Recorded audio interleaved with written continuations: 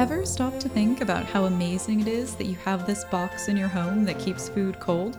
Reliable at-home refrigeration is pretty new to history and utterly transformative to how we live. Learn about how this technology came to be so commonplace and how it changed the world. This week on Footnoting History.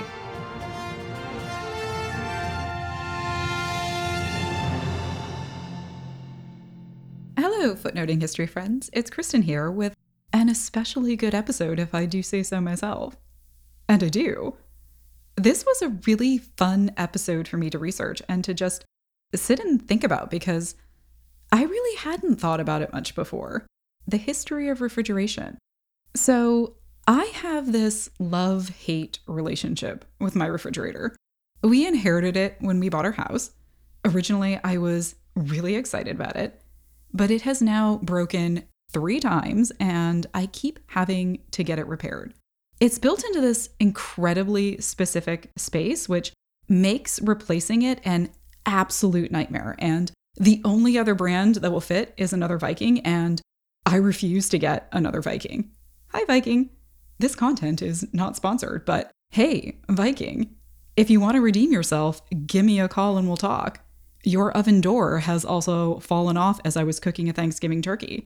I'd love to change my mind about your products. But the point is, having a broken refrigerator was a huge hassle. We had to convert the basement beer fridge into a grocery space. I know, sometimes my life is really hard. But it really got me thinking about how critical refrigeration has become to our lives, and I really sat and thought about how new it all actually is. It's just not that old, guys. Plus, it's totally changed lives and affected gender roles, and the technology is incredible. There is just so much that is cool about it. And no, I didn't actually mean to do that, but there you go. Please enjoy your opening pun. I feel like Josh would be proud of me. Please remember as we begin that if you would like a captioned version of this episode, you can find it on our YouTube channel as well as our website, footnotinghistory.com. Thank you so much to all of our Patreon and Ko-Fi supporters, old and new. And a heartfelt thank you to our wonderful intern Maggie, who helped tremendously with pulling together resources for this episode. You can find a list of all her hard work on this episode's page on our website, and you definitely should take a look. I have a feeling you're going to want to keep learning about this because the story is incredible and it's huge, and there are so many angles to it, and I can only get you started, but I will. First off, yes, people have been using ice and the cold for a long time in connection with food and drink. A lot of that early history is sort of vague, though, and the cold is not really believed to have been used for actually preserving food way back when. It's not really thought of as a type of refrigeration per se, more than a method of cooling things down for culinary enjoyment. These early efforts were, and for some reason this part really delights me, a means of chilling beverages. But again, historians don't think that people were really doing all of this in an effort to preserve their food. Rich people had access to ice, but it was more of a luxury, almost novelty item than a necessity or an integral part of how people were keeping their food from going bad. Instead, they did things like drying and salting and smoking. Root cellars are actually really good for preserving hardy vegetables and some fruits like apples. Dairy products were commonly turned into butter or cheese, which can last a really long time without refrigeration, especially if it's airtight and salted. I currently have a hunk of Parmesan that was aged 36 months, and it's the best Parmesan of my life. You can cook meat in a layer of fat too, and then let that fat solidify, also creating an airtight environment, and it keeps a long time. It's called duck confit, guys, and it's delicious. So, there's stuff, but it doesn't rely on producing and maintaining a cold environment.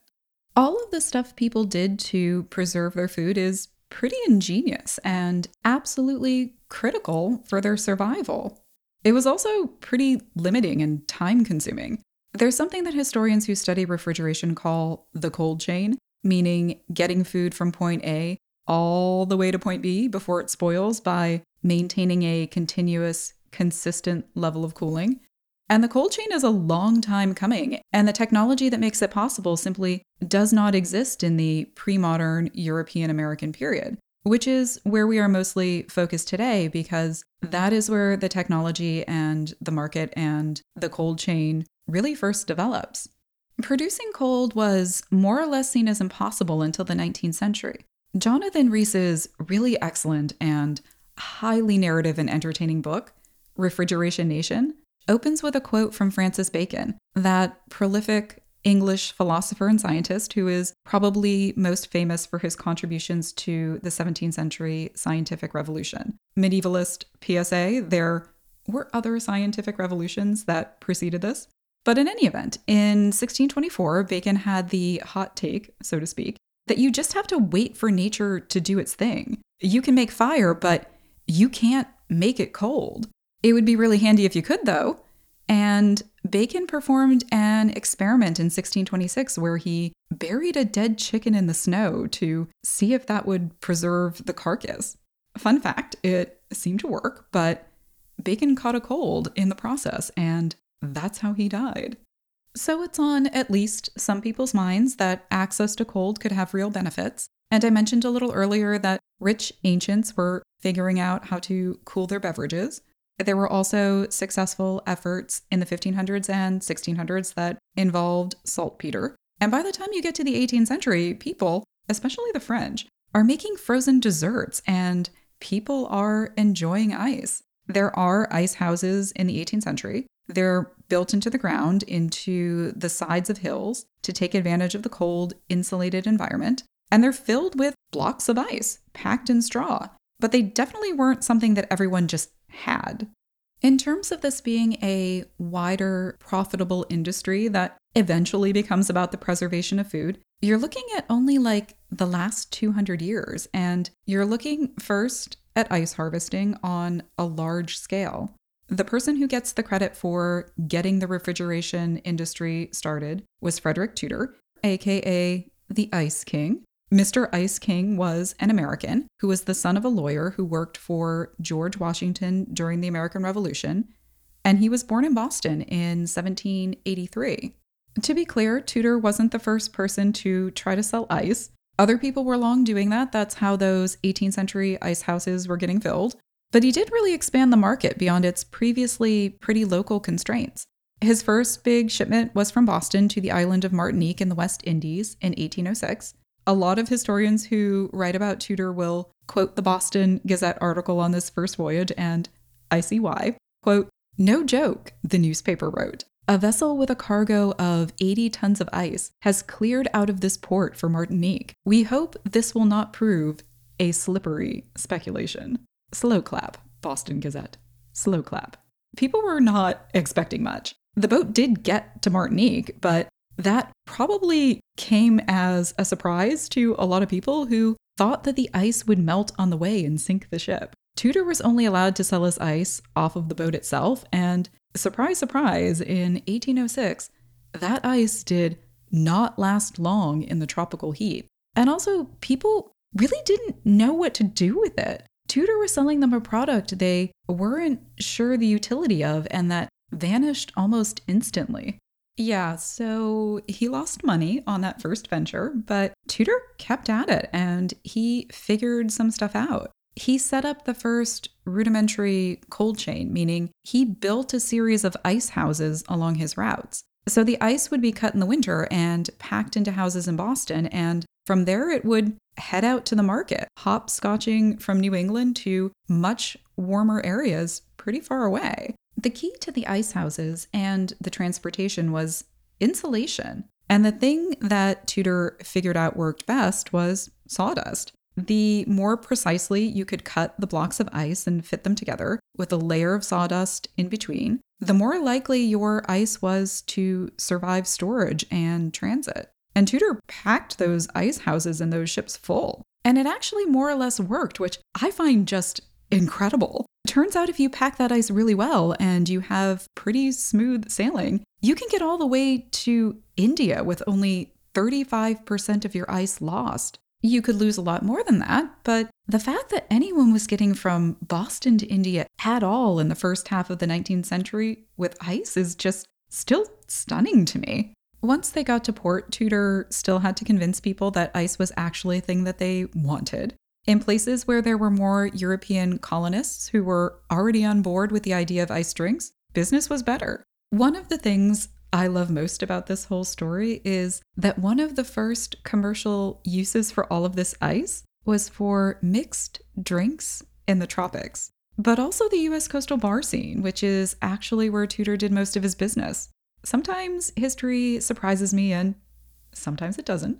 They were also using ice to develop that cold chain for taking food from one location to another, really far away, and selling it before it spoiled. This started happening in the 1840s with ice-cooled rail cars. And then in the 1850s, giant ocean liners filled with ice took food overseas. Texas and Australia started shipping beef. Bananas started coming from the tropics to temperate ports. Stuff's starting to move around a lot thanks to the ice industry. It will eventually become a big deal when Frederick McKinley Jones invented and developed a mechanical refrigeration unit that could be attached to trucks in the 1930s and 40s. Jones was awesome and deserves his own episode. But anyway, the refrigeration industry did become incredibly profitable in the 19th century, and there were improvements in tools for harvesting and transporting ice. And by the 1880s, it's pretty good. But it was also around this time that the ice industry started to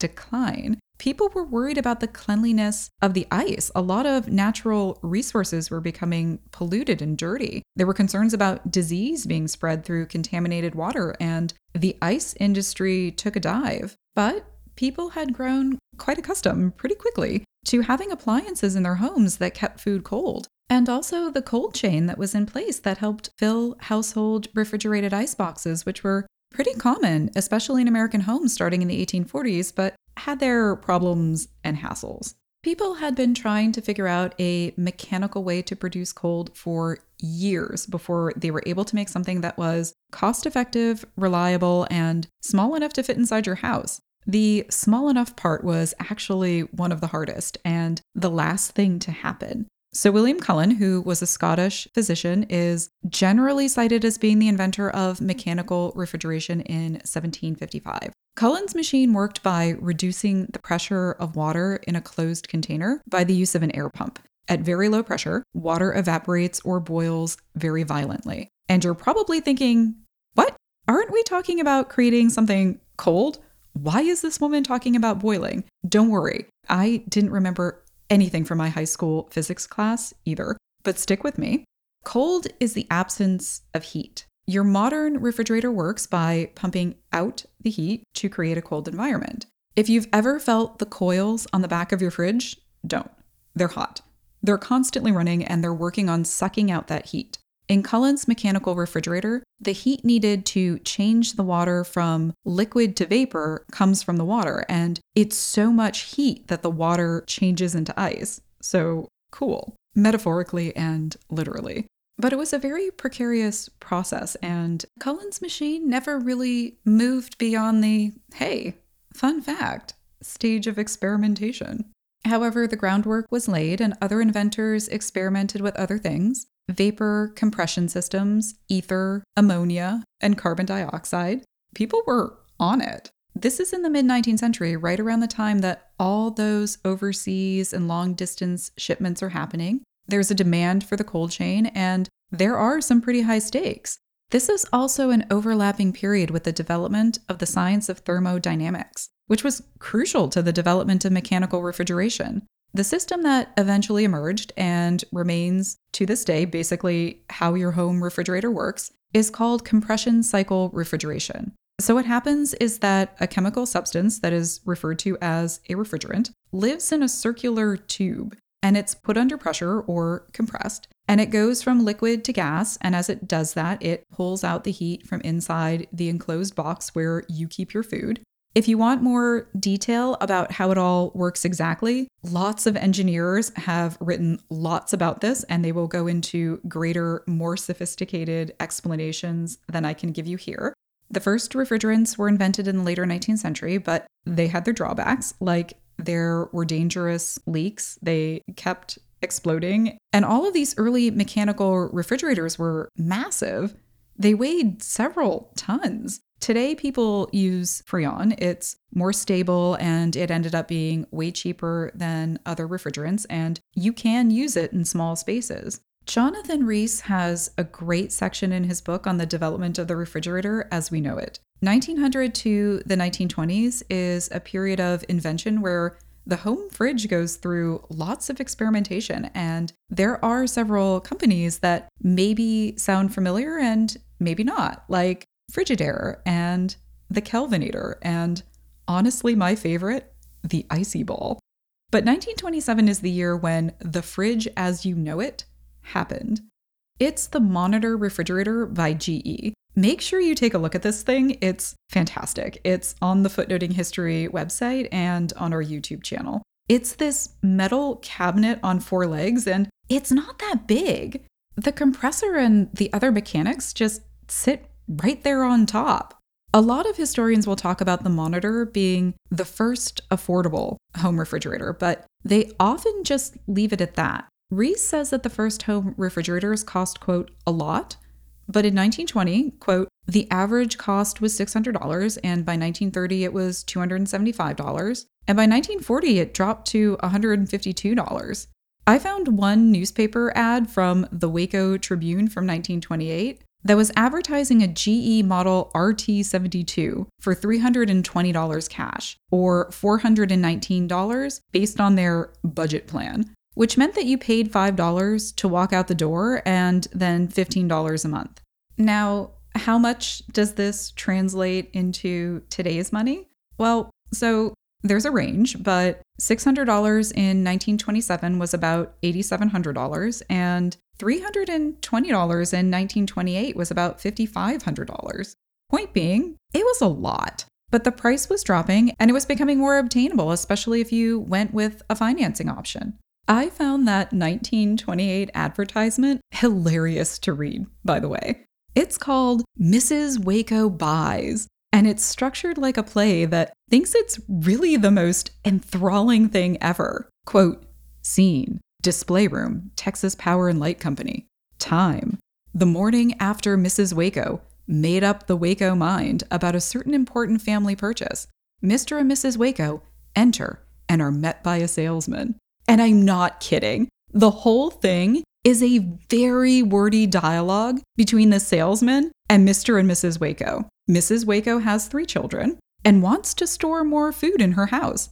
And Mr. Waco wants to know about performance and how much it's going to cost to run it. And it's a gripping narrative. Will they get it? Won't they get it? They get it. But what I did find actually very interesting is that there isn't a picture of the refrigerator in this ad, but also how refrigerators were marketed specifically to women in the 20th century. The design of the refrigerator changed a lot in the 1930s. And a lot of the reason was because engineers and designers were trying to figure out how to get and keep middle-class suburban American women interested in the household refrigerator.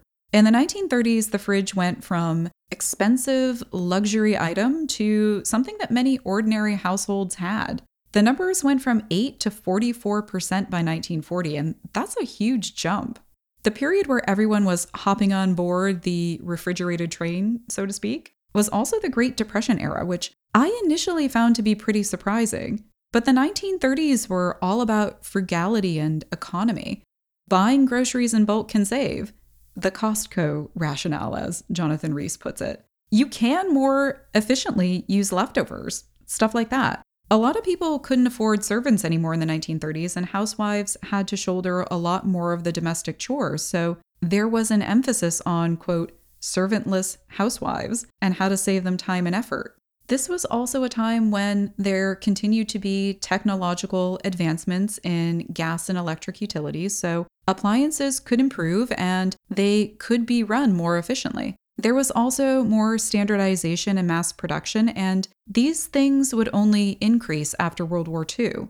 But in terms of the Great Depression, there was New Deal electrification, and there were loans, and all of this worked to really bolster the home refrigerator market.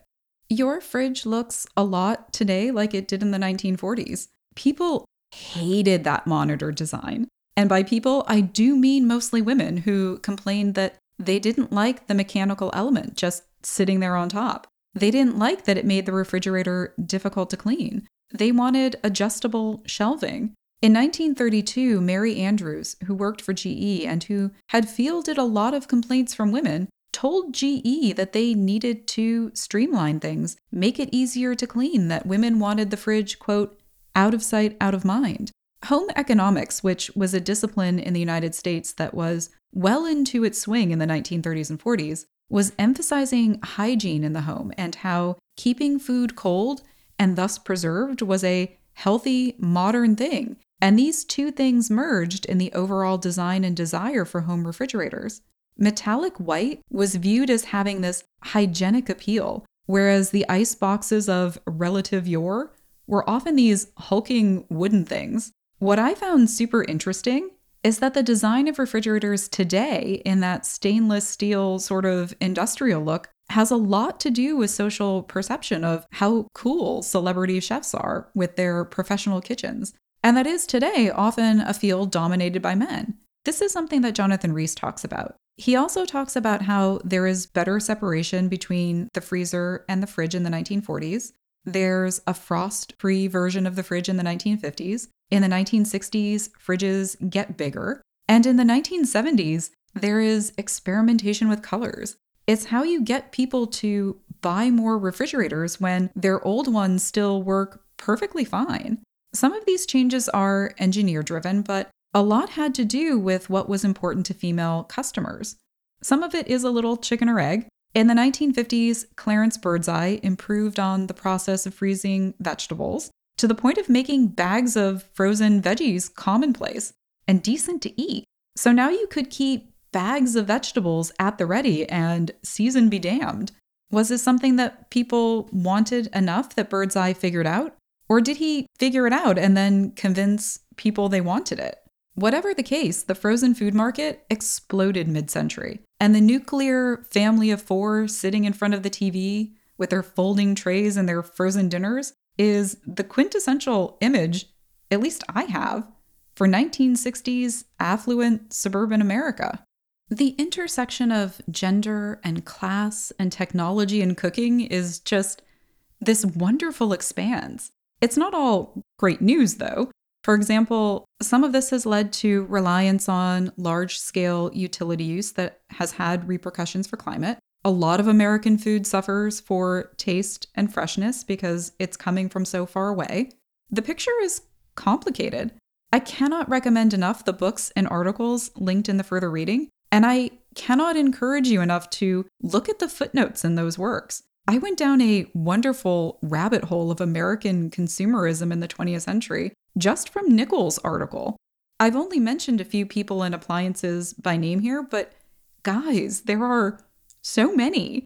There is this whole vast history to this thing that you use every day, this technological process that impacts how and what you eat, how you are thus able to spend the rest of your time, and how that has all changed the world, and it's really just incredible. This has been Footnoting History. If you enjoyed the podcast, please consider supporting us through Patreon, Ko-Fi, or our shop link on our website, footnotinghistory.com, where you can also find links related to this week's episode, as well as a calendar of upcoming podcasts. You can also interact with us on social media. We'd love to hear from you. And remember, the best stories are in the footnotes.